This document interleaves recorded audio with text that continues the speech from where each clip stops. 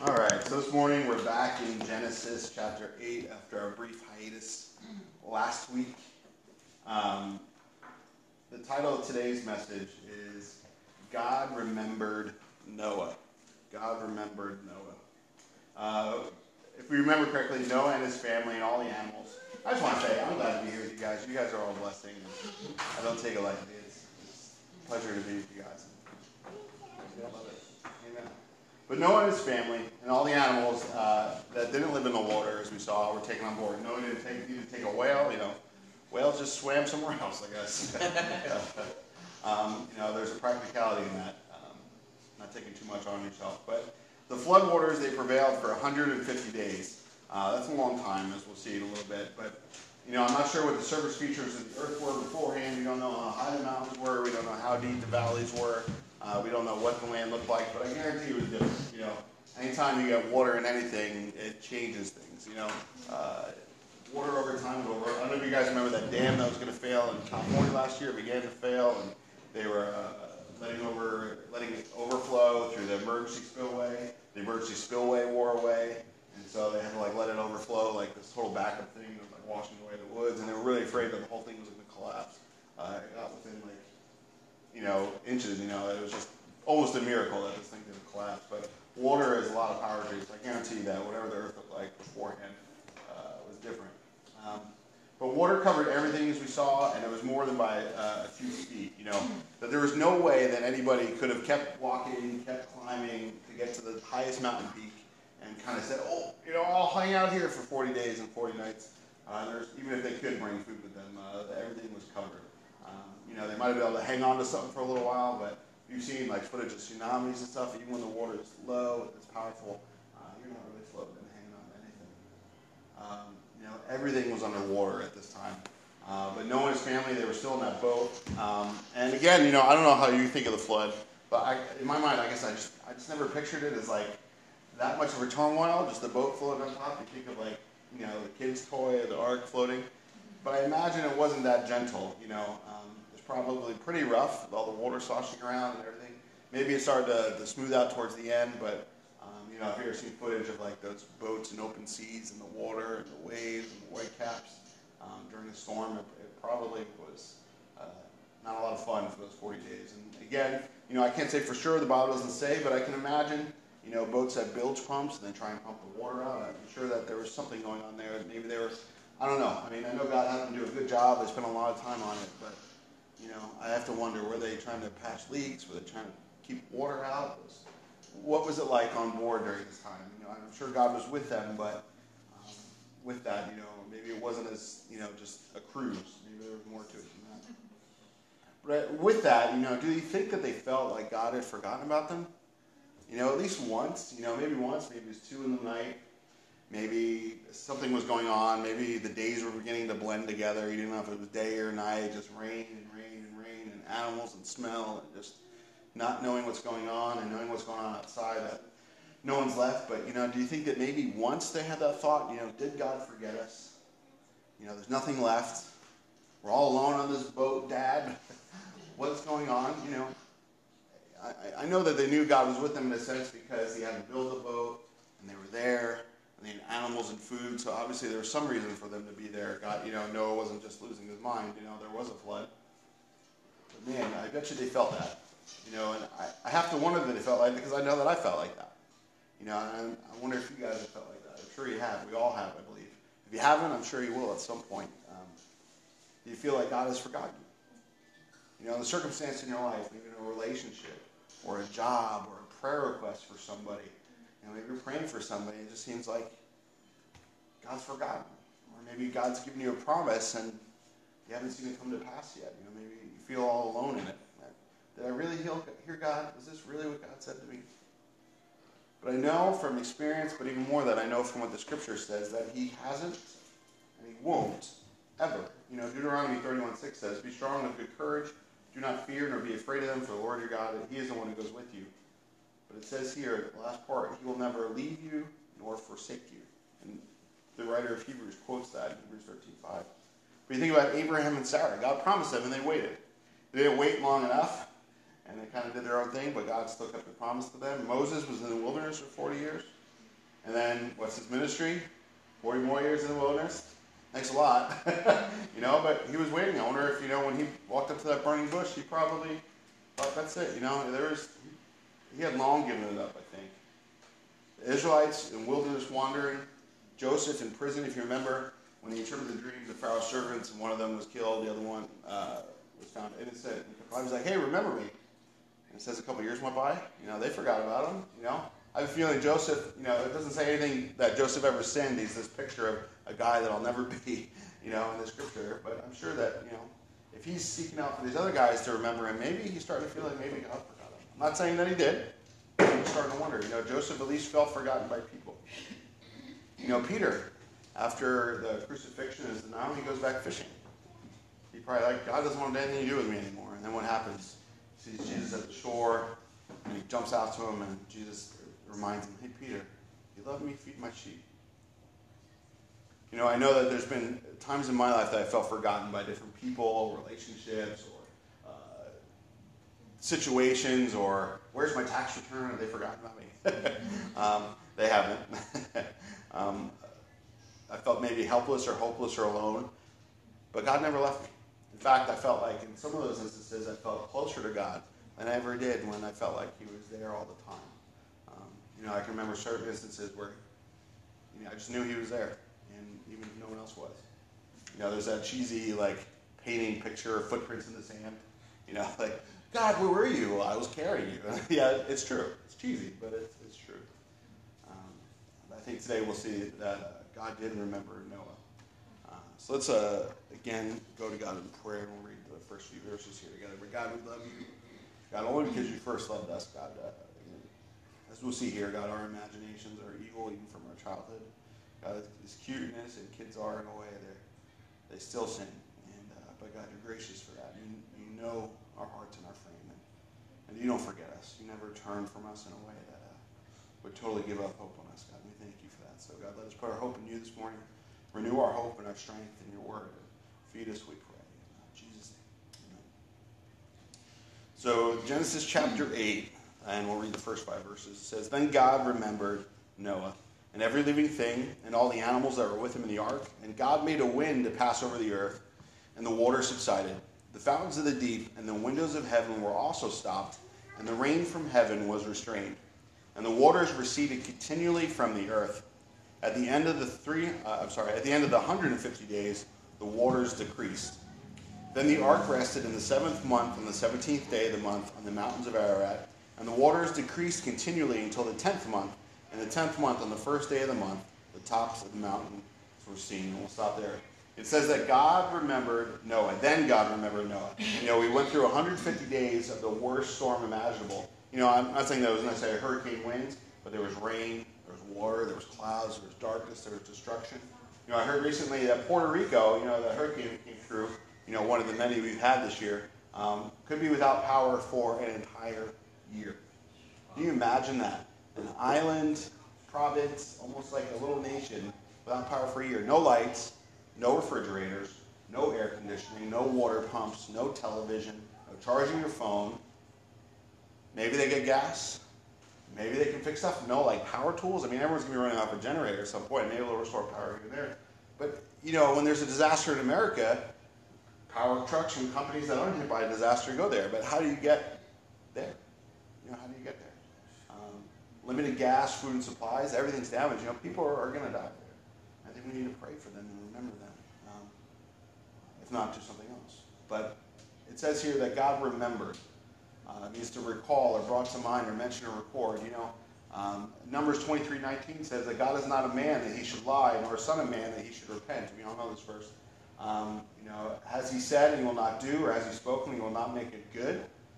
Psalm 121:3-4 says, He will not allow your foot to be moved. He who keeps you will not slumber. And he who keeps Israel shall neither slumber nor sleep. I don't think God forgot them. I don't think it was God remembered them in the sense of, I left the water on. But God is not a man that he would forget. But he remembered them. It was time for God to work specifically on their behalf again. I meant to bring it this morning, but I have a patch from one of the patches of the Israeli Defense Forces. And it's a picture of a lion. It's got English and Hebrew, and it's this psalm verse that says, The keeper of Israel never sleeps nor slumbers. That the one who guards over Israel is never asleep on watch. He's always guarding them, and that's their job as well, the IDF. But again, God didn't forget. It wasn't like Kevin's parents in Home Alone on the plane going, Kevin!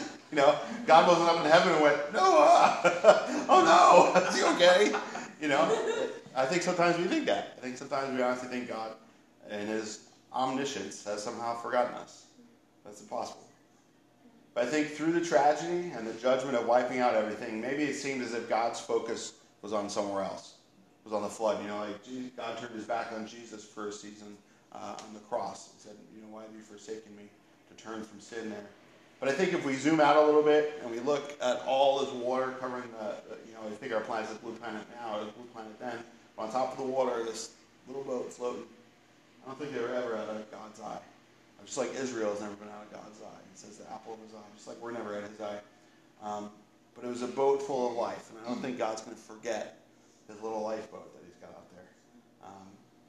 But I think maybe from their perspective, they might have felt forgotten. I'm sure Noah's faith remained, like I said before, but because they did have a boat and they were safe. But man, I don't know how you couldn't feel forgotten at that point after 150 days. But now it was time, in a sense, for God's focus to be about restoring the earth. His focus was on judging the earth and preserving them, but now it's time for God's focus to shift, in a sense, if God can have focus like we could. But it began with remembering Noah. It began remembering with that guy who God's grace fell upon, that Noah brought pleasure to God, in a sense, because he looked to God. And it says that God made a wind. You think about David and his forces, they waited for the wind in the trees before they went out. God said to wait until the day of Pentecost for the Holy Spirit to come, and then they went out. And the work of God always begins with a wind. It begins with the wind of the Holy Spirit. That judgment may come, but the Holy Spirit's going to come and begin to move us believers, and we're going to follow him and go with him. And he's going to go out and begin to restore things and fix things and be God, bring life where there was only death. But it said God made a wind. Now we have the rotation of the earth, we have the ice caps, we have the heating of the atmosphere, position of the earth, and the focus of the sunlight. Cool things there. We have wind patterns now, but these things weren't there then. They were there in a sense, but because everything's covered in water and the atmosphere is changing, these things began to take form and take shape there, I believe. You think of sometimes in the springtime winds, when the winter's either coming or going, all these winds begin to blow. The jet streams begin to shift, and the weather patterns begin to change. And the same thing was here. Sometimes you have that first chilly day in the fall before in the summer, and fall's here. You're like, this is the taste of fall to come. But it says that the fountains of the deep were stopped, that the windows of heaven were stopped, and that the rain from heaven was restrained. And I get the impression here that there could have been more, that there was more water to be, there's more rain to come. I wasn't there and I'm not measuring it, but I just get the sense that at this point God said, this is enough. This is enough, In John 19:30, when Jesus had received the sour wine, he said, it is finished. And bowing his head, he gave up his spirit. Jesus' bones were broken, that didn't need to happen. But everything else was taken care of. Everything else was accomplished. That this was enough to deal with sin. And the same way here, that God said, this is enough. That even then, he's like, God's not one to overstep judgment or overstep discipline. God takes it just as far as it needs to go. And in this case, it needed to go completely full, but he still, it says to be angry and not sin. There's this time when it's like we need to discipline our children. We're angry over what they did, but not to discipline them out of that anger, to try and collect yourself and, before you discipline them, because you don't want to punish them more than the sin deserves, so to speak. I think that's the same thing here. God said, that's enough. It's been taken care of. God's wrath was satisfied, and I believe it was time for his mercy and faithfulness to be shown even more to Noah and to his family and creation. It's time for wrath to be over and restoration to begin. At the end of the 150 days, the water level started going down. Up to this point, it kept going up, and now it starts to go back down.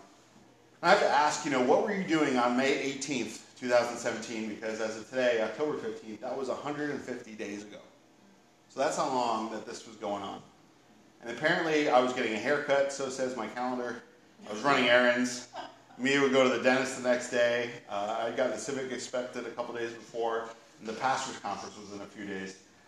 But I can't imagine it raining and being flooded. It rained for 40 days and nights, but that was it. that I can't imagine being stuck in a boat for that long. You know, I work from home now, and it's like I just need to get out sometimes. I can't imagine being stuck in the basement for 150 days. But you think about, reality of like a nuclear war or something like that. You know, and you think about, we were looking at the fallout stuff and things out of curiosity a while ago. It's like, well, you have to stay in this corner of the room for this many weeks, and then you can start going outside, and it's like to be able to survive the fallout patterns. It's crazy. Think about it. Especially all these stuff that the government gave to people in the 60s to teach them. But they're going through that again.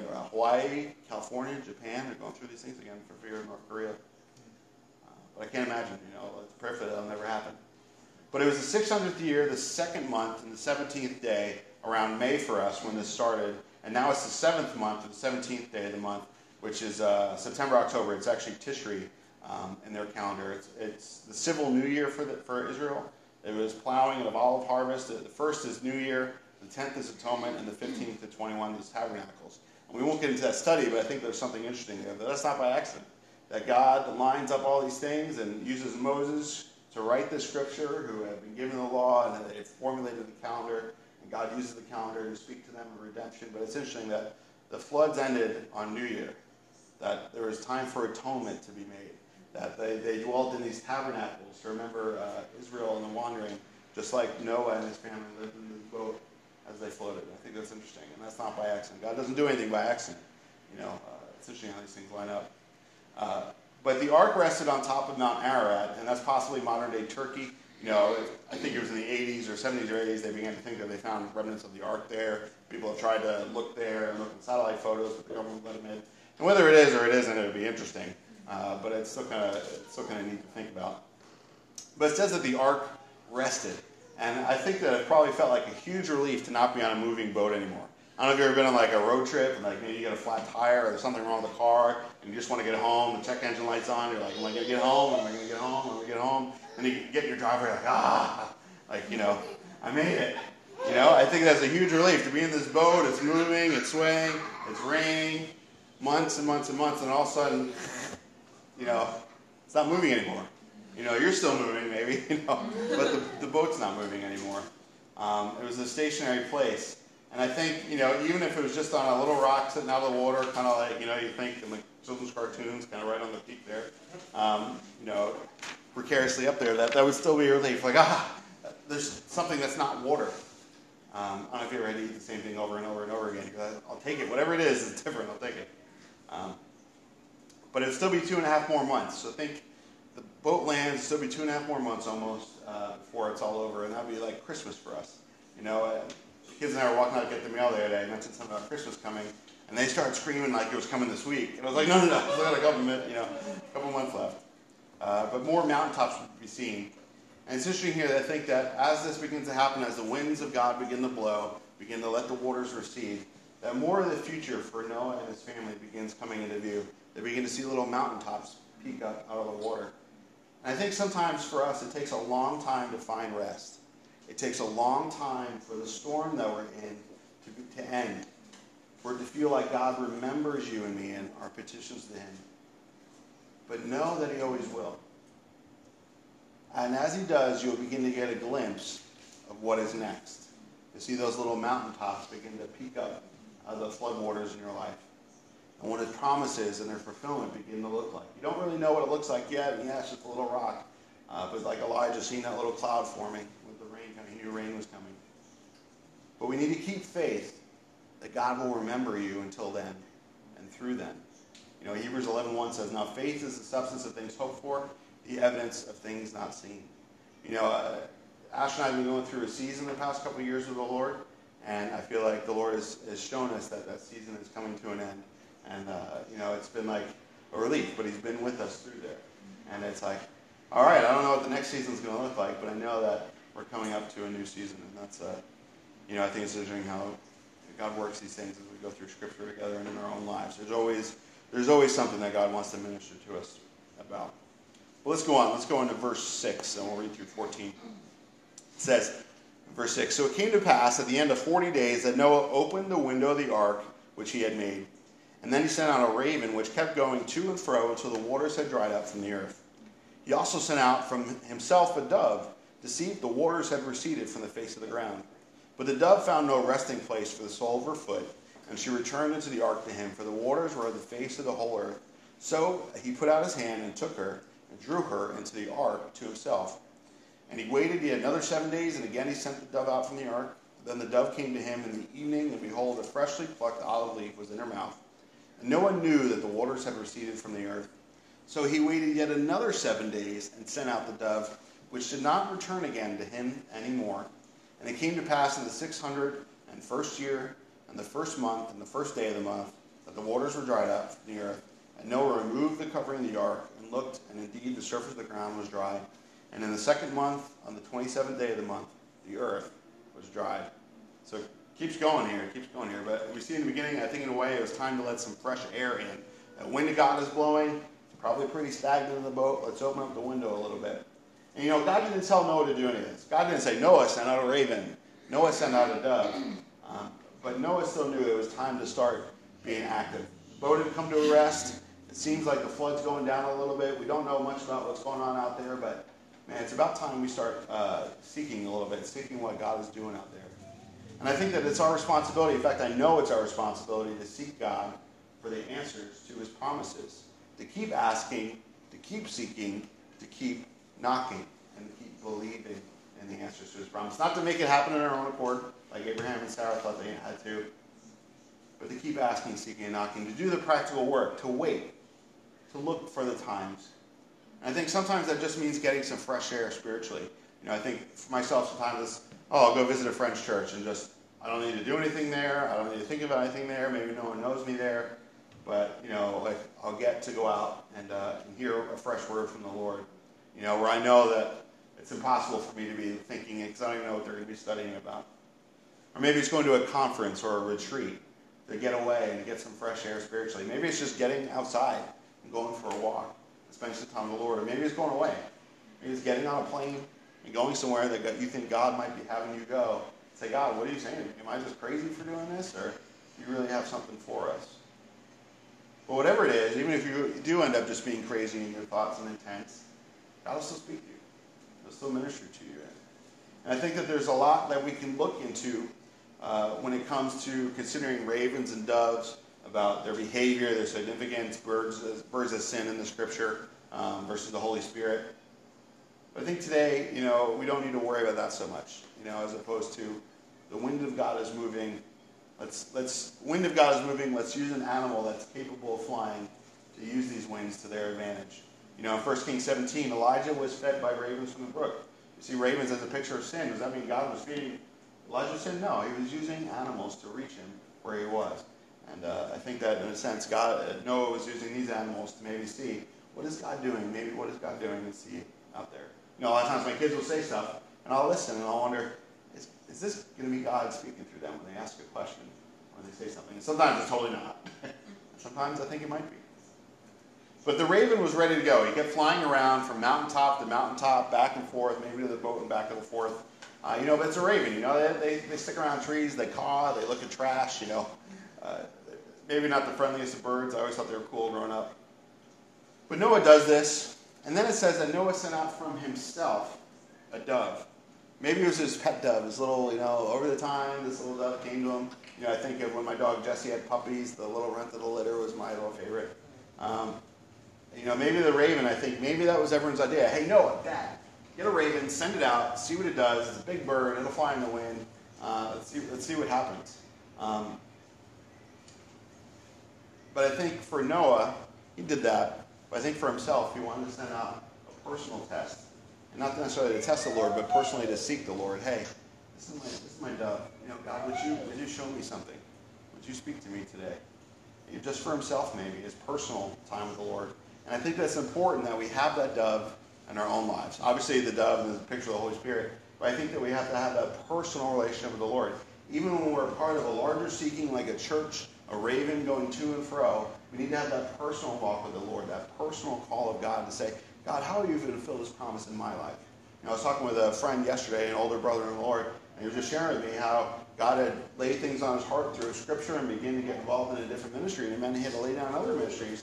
But he said that he just knew that this is where God was leading him, and it's like, we need to be concerned about where God would have each of us, no matter what it looks like, And we're not going to find that with the raven.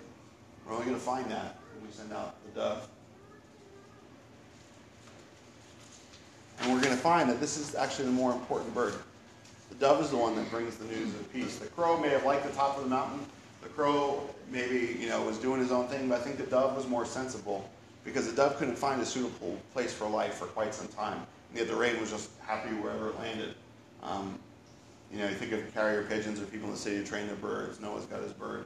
But again, we can't be settled with just whatever the church is doing, so to speak, or whatever other people are doing in their faith. We need to be, well, what does God have us do in our faith?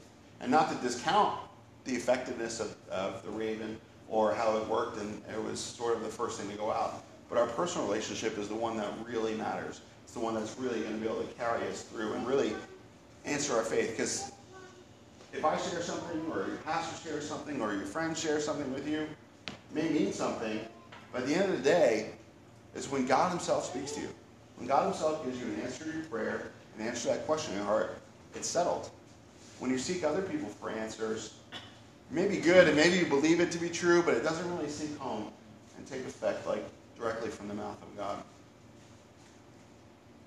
And I think that that's the difference between the masses and the closest disciples. Again, Noah drew it into himself. Maybe he was playing close to the chest. Maybe the others didn't know about the dove. I don't know yet. But the masses were satisfied with things from a distance. Signs, wonders, and bread. He said, "You follow me just for these things?" And they ended up leaving at one point when he began to share deeper things with them about communion. But the closest disciples were satisfied with nothing less than being close to Jesus, to hearing his heartbeat like John on his chest, or getting the insights on what he was teaching. When after he would share the parables, the disciples would go there like, "Jesus, what do you mean by that?" And he would begin to share with them. Again, maybe Noah's family was satisfied with the raven flying about. And I don't know that for a fact. I'm really just, summarizing on this, or opinionating, whatever you want to call it. But Noah wasn't. Noah wasn't satisfied with that. He said, "I need to have a more personal word from the Lord on this." I don't believe it was a fleece. Let it be wet and the ground dry, and let the ground be wet and the fleece, so to speak. I believe it was just Noah just continuing to be Noah, continuing to seek God even in his everyday ways as much as he could from within this little boat and through this little porthole that I assume he had open there. And I think this needs to be us, seeking God for God, even when we can't see outside. Not looking for his signs and wonders that come flooding through the window. But when he does give us his word and his promise, that we keep knocking, we keep sending that dove out, so to speak. We keep seeking until our faith is answered and we see his promise fulfilled. But it says here that the waters were on the face of the whole earth. That the surface was still covered. The place you wanted to go hang out was probably still full of water, and then only the rough mountaintops were open. I was looking to mow the lawn last week, and it was raining on the day, kind of misting on the day, and I kept going outside and looking outside.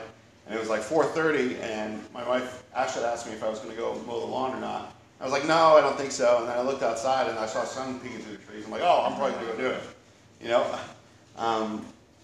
I think that was sort of Noah. I kept looking and kept saying, can I go out and do this? But if he waits another week, I think that's patience and persistence. It wasn't every day sending a dove out. He said, "All right, it's good enough to get me through this week. Let's see what next break brings." Noah knew that it would take time. And just like I think a clogged sink takes a while to drain, if you go get Drano, imagine the whole earth trying to drain. It's going to take a little while. But the dove came back in the evening when he sent out again with an olive leaf. They sent out in the morning, and this time it was out for longer. I went out and got the olive leaf and came back. We see that as an international sign of peace these days, a dove with an olive leaf. But it's also a sign and proof and evidence that things were starting to bud and grow, that they quickly began to grow up, and within these couple of months and couple of weeks.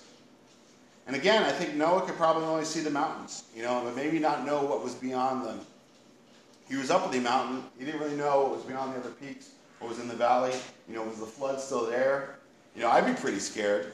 You're in this boat for this whole time. The flood goes down. You're like, do I get out? Can I get out? Is there going to be a wave? What's going to happen? I wouldn't want to go outside. I knew it was safe. And again, because I think Noah knew that it was going to flood, but he didn't know what the end of it was going to look like. All God said was build a boat and get in it. So he did. So he's not getting out yet. He doesn't know what it's going to be like yet. But I think in the same way, God promises us things, but we don't always know how they're going to play out. or what exactly it's going to look like. I mean, we read Revelation, we know what the end times are going to look like, so to speak, spiritually, but we don't know exactly what is this nation going to be, or what is this event going to happen, or, we get a picture of heaven, but we don't really yet know it yet personally. We haven't yet seen it yet. I remember when I was little, my brother would tell me about it in his apartment, and I was going to go visit him, and I had this picture in my mind of what it looked like when he described it, and I got there, it was like totally different. I think that's the same sort of thing. But Noah waits another week again, maybe Sabbath to Sabbath, maybe he's going week to week, but he sends out this dove, and this time the dove doesn't return. And Noah knows that it's okay now. The raven didn't kill the dove, but the dove is okay. The dove found a good place to live, and that was it. But it was the 601st year, Nisan, the first day. That would be mid-March for us, the first new day of spring, so to speak. And it says that Noah removed the covering of the ark, the top of the ark. And this word covering, it's also used in Scripture for the skins of the tabernacle. And I find that very interesting, that the covering of the ark is also very similar to the covering of the tabernacle. Noah drove a convertible, and he put the convertible top down, so to speak. Mia, why don't you sit down, sweetheart? You can grab a chair.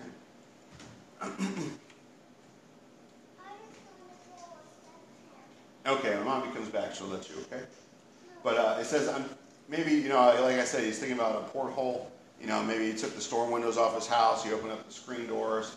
He goes outside like this. It's still March outside, so it's still kind of cold, like we would think in winter. But you begin to open these things up in hope of spring.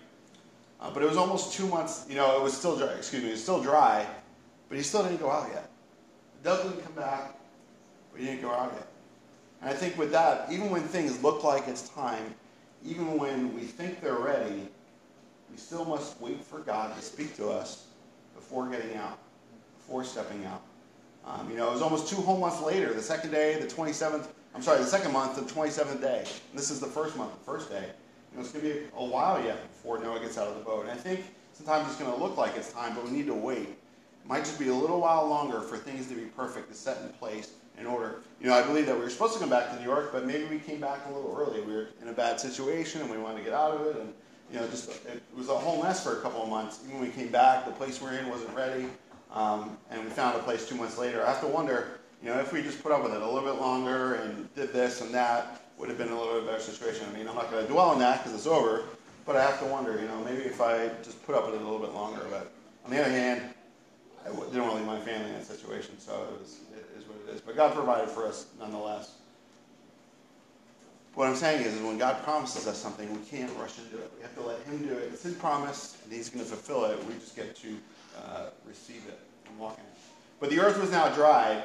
Water was where it was supposed to be, and the ground was ready to be traveled again and inhabited again. And in verse 15, it says, Then God spoke to Noah, saying, Go out of the ark, you and your wife, and your sons' wives with you. Bring out with you every living thing of all flesh that is with you, birds and cattle and every creeping thing that creeps on the earth, so that they may abound on the earth and be fruitful and multiply in the earth. So Noah went out, and his sons and his wife and his sons' wives with him. Every animal, every creeping thing, every bird, and whatever creeps on the earth, according to their families, went out of the ark. We'll stop there for now. It says, Then God speaks to Noah. Now and only now is it time for Noah to get out of the ark. God had told Noah to go to the ark basically 121 years earlier. God then told him that the flood would begin. God told them when to get on, and God was the one who shut the door. But now it's also God who tells them to get out. It wasn't upon Noah to figure out when to get out, where the boat would land. He didn't lay anchor. God laid the anchor on the mountain. But now it was time for God to get out. And I think about when we're on road trips and, the quintessential, are we there yet? Our kids didn't really ask that so much. They asked pretty much how much time is left. We tell them, and they're like, 1, 2, 3, 4, 5, 6, 7, 8, 9, 10. That's not too long. Like 10 hours is a little long. That's okay. That's the same thing, that we need to wait for God's timing on these things and God to speak to us. But it says that his family went out first, and then to bring the animals out. I think about when we moved, I had to go on exploratory trips first because it's just too much to bring the family until it's time. But God had them go out, and he says, so that they may abound, and it's time to repopulate. Be fruitful and multiply. God again reiterates what he said in Genesis and creation about be fruitful and multiply to the animals. He brought the judgment on them, but he's reiterating this promise and this command to them. This is what I have for you. Be fruitful, multiply, go out. Judgment was over. And when judgment's over, It's always time to be fruitful. But that's your life. Maybe you've sinned. Maybe you've fallen short. And there's had to be a time of judgment in your life from the Lord. Know that when that's over, God desires fruit to come out of your life. Even if there hasn't been a sin, God says that he prunes the plants that are doing well, that they might do even better. That when we're growing, we're always going to have all these offshoots, but he'll prune us to get us back in the right place, that we might bear even more fruit. And that's what God wants here. He wants the world to be fruitful, and he doesn't want it to remain barren, some moonscape. But with that, wilderness seasons will end in time. And when they do, I believe it's time for us to be fruitful and multiply. That's the time to start being fruitful. There's a time to be sorrowful. There's also a time to be rejoicing. When those times are over, it's time to go on. You know, when winter's over, it's time to do spring again. You know, it's time for me to take off the plow off the front of the lawnmower and put the lawnmower back on it. You know, it's almost time for me to put the plow back on it again. But I think I'm going to spring the $20 or whatever it is to have somebody plow my driveway. But get too old for this. Oh yeah, it's more than that, right? Like 120, right? But it says that Noah again obeys. And I don't know if they were a little more eager to get out of the boat than they were to get in the boat. I believe, you know, it's kind of like it's different motivations, different pressures, different emotions at that time. And I think sometimes that's us in life, right? Like we have all this motivation to get married, and we get married, and then it's like we have all this motivation to have kids, and then you're like, oh, I'm really motivated to take a nap now, like I was before. You know, you got different motivations. But again, I like what it says here. It says, according to their families. And again, I think this is a reminder of both animals creeping after their kind, only that, but also in the ark that there were babies born. That male and female animals went on the boat, and in the course of that year and time, I'm sure that there were little babies born. It says they went out, they came in 2 by 2, a male and his female, and it says they go out by their families. And I think that in that, the wilderness time is time for personal growth, time for family growth, that we may go out into the new world, so to speak, on the other side, ready to be healthily multiplied and abound. You know, I think of Job, you know, he had to lose his whole family. He had to go through this awful season. But what does God do on the other side of that? He gives them twice as much. He gives them twice the kids. You know, not twice the wives maybe, but twice the possessions. That his life was even more of a picture of God after the wilderness season for him. You know, the ark's purpose had been fulfilled. You know, it provided shelter and protection for a season. You know, it was their home for a season, but not anymore. It was no longer needed. They could take it apart now. They could use it to build other things. They could use it, as we see, in a minute for other things. But it was time to go out. And I think we need to be careful about not staying in when we should be going out. I don't necessarily mean that like, oh, we should go out tonight, and let's just stay in instead.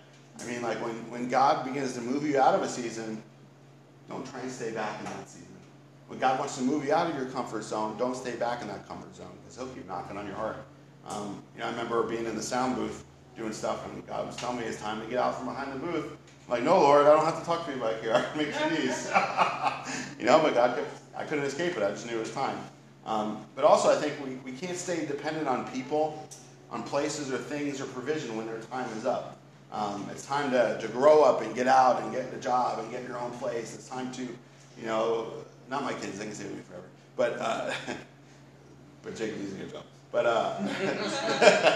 hi guys, love you. I love you, bud. You and me are going to do something later. Yeah, cool. Show me a little bit. We're almost done.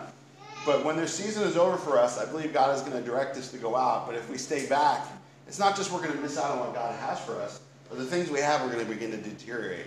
Imagine they stayed on that boat. It's probably going to begin to deteriorate. God's blessing's not going to be on anymore. When they wandered in the wilderness, it says that their shoes stayed with them. That they didn't fall apart.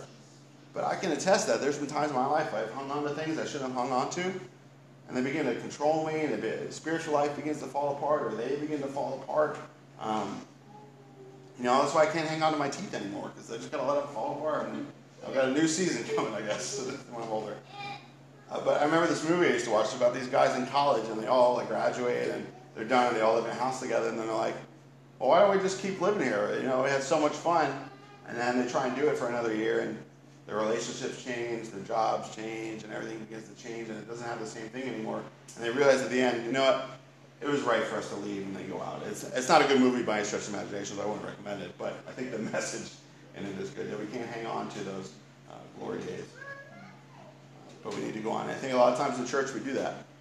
We hang on to old glory, or even our own personal lives. 10 years ago I did this ministry. But what are you doing now? You know, like, that's good, and that's great, and that's a good foundation, and that's a good legacy. But what's the legacy for tomorrow? What's going on today? You know, because those things are going to wear out, and we're going to wear out. And it's really not the life God has for us. Let's see what that life is. Verse 22, we're going to close out the chapter here. Then Noah built an altar to the Lord, and he took of every clean animal and every clean bird and offered burnt offerings on the altar. And the Lord smelled a soothing aroma. Then the Lord said in his heart, maybe you're smelling a soothing aroma because it's almost lunchtime. But the Lord said in his heart, I will never again curse the ground for man's sake. Although the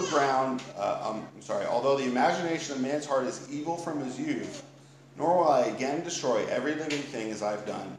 While the earth remains, seed time and harvest, cold and heat, winter and summer, and day and night shall not cease.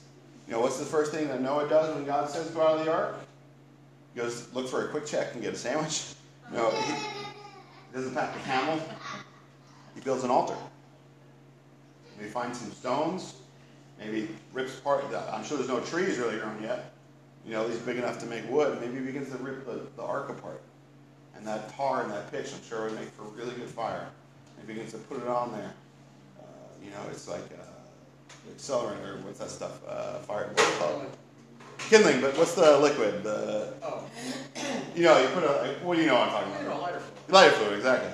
So he's got all the light, they're soaked in lighter fluid, so to speak. But he built an altar. His first act of leaving the ark, he gets out of the boat and he builds an altar. You know, and David, when they were bringing the Ark of the Covenant, they would stop every so often and build an altar and worship God and keep going in that way. You know, he didn't build a house. He built an altar for the Lord. Just like David's heart was, man, I need to build a house for the Lord. God says, no, I'm going to build a house for you. And I think here we see that as God remembered Noah, Noah remembered God. Isn't it that when we start to seek to God, isn't it really that God has begun to seek us and we're just responding to it? You know, God told Noah to take 7 of every clean animal, and Noah remembered that. And Noah begins to sacrifice one of each, it says. So he had, you know, some of the animals were like, we're getting out of here. You know, what's he doing?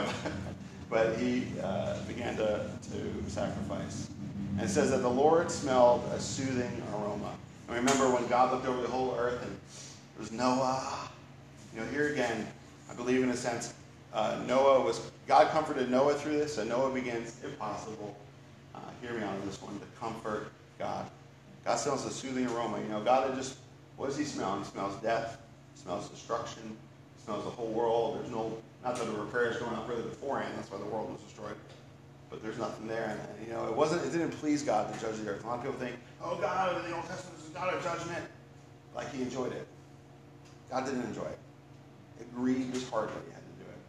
But he still did it. You know, it's like, it grieves my heart when I have to discipline my children.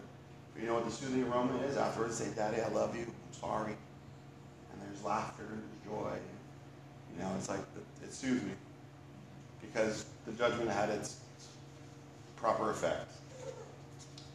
But God had brought judgment because man had willfully turned to him from evil. You know, there was no joy in that for him, but there's now time for joy, in a sense, for the Lord again, in Noah and in people turning to him. You know, I think Noah could have done anything. You know, God didn't say, leave the ark, go build me a temple, Noah, go build me an altar. Noah did it out of his own free will. It was his free will offering, Lord. Man, like the first fruits, God, I'm not letting anything go further. I want to give you the first fruits here. And he knew the important thing. Noah knew what was most important. Not building a shelter, not, you know, like they tell you when you're lost in the wilderness, the things you want to do to build a fire and find shelter and stuff. But he knew the important thing. You know, I think that's what we need to do. When we go out, we always must worship first. When a new season begins, we should have been worshiping through the tough season, and when a new season starts, we need to start it with a worship, an altar of worship. We must always go out. Your day needs to start with some type of worship or devotional. I mean, we all know what it's like to do that and to not do that, I believe. But we see that in the picture of Scripture with baptism. You get saved. What's the first act? Baptism. It's an act of worship. I've died with you, Jesus, and I've come back with you, and I identify with you in this act of worship with him. Because I think if we don't build that altar first in a new season, or in that time of the Lord, or in the beginning of the day, or whatever it is, if we don't worship at the doorstep to the promised land, I think we're going to end up wandering the promised land as well. The Israelites wandered in the wilderness, but they began to do things right once they got to the promised land, at least for a little while. They began to obey God. But the minute we don't do that, we begin to go out in our own strength. It's all throughout Scripture. We wander and we fail and we fall. But here we don't see God giving Noah the promise. That's the next chapter. We see God talking with God, saying, I'm never going to do this again. Just like we see in the beginning, God created everything. We see God saying it's not good, and Adam, God seeing that judgment needs to come. And here we see God doing that himself. He says that even though man is sinful and the imagination of his heart, even from childhood, we seem to think that children are these perfect things. They are wonderful. They're innocent in a way. They don't grasp it in the same way. But there's still sin there. Still say no. They still do bad things. Again, it's different than an adult. It's not the same way. I believe that if a child dies before that age, that they go to heaven. We see a picture of that in Scripture with David as a child. But, God says, even though they are that way, even though that the flood didn't really solve the problem of sin, because sin is in the heart of man, it's not on the surface of the earth, it's not your environment, it's your heart. It's not your upbringing, it's you. It's not your income, it's you. That sin is always an issue. God says, I haven't fixed the sin issue. I've cleansed the earth, given them another shot. And I know I haven't dealt with it yet, but I'm still going to send my son. But he says, I'm never going to do this again. I'm never going to flood the whole earth again. Yeah, he's going to burn it, as we see in Revelation. But I'm not afraid of nuclear winter. I'm not afraid of Yellowstone exploding and putting the whole world into an ice age. I'm not saying it's not going to explode. I'm saying that there are always going to be seasons. There's always going to be day and night. There's always going to be summer. There's always going to be winter. Maybe it won't always be the same exactly, but we're always going to have seasons. Unless you live in Florida and you just have hot. But just why I don't live in Florida, because it's forsaken by God. But just kidding. I'm just kidding. But sincerely, I'm not afraid of these things, because God says it's not going to happen. And when God says it is going to happen in the tribulation, God says what? We're not going to be here. So we don't need to be afraid of that. We don't need to have the same fear that Al Gore has, because it doesn't matter. There are promises. These promises are the ones we need to worship in. Even when God hasn't given us a sign like a rainbow yet, so we'll see next time, we need to worship in those. Because if we get caught outside the promises of God, that's when we get in trouble. But if we stay within the promise of God and we worship in His presence, we'll have peace. And we'll have a home, even if we don't have a home on earth yet. Even if we haven't built a house yet, we know that we have a home. And that home is always in God. God provided for them through the flood. God is going to provide for them after the flood. And I know God wants us to know that and live by that, because He gave it to us a story. I'm sure there's a lot of other things He did for other people, but He gave us these stories for a reason. Amen? Amen. Let's pray. God, thank You for leading us through this flood and leading Noah through it and speaking to us in it. And God, help us to put our faith and trust in You like Noah did, to build things even when it looks crazy, to gather things spiritually, so to speak, maybe to build that altar or that ark, even when no one else is thinking about it. And God, help us to let go of what's behind us and push forward to the future, but God, the things that You promised us in, and the hard seasons that maybe we're in, or I'm sure we'll all go through again. If we're not in one now, they'll come again someday. But God, help us to trust You and learn from You and to grow closer to You. And that as the more trying trials come, that we would be firm in You and found in You. And to, like the song says, to not be afraid. To not be afraid of the waves, for You're stronger than them. We wouldn't falter and fall through the waves, but that we, in a sense, dance on them and go, yeah, it's raining, it's pouring, but the old man, he ain't snoring, God, because You don't sleep, God. We love You for that. We thank You for that. Watch over us. Use us. Let us be a light to the world, that more people might be saved by Your Spirit. In Jesus' name, amen. God bless you guys.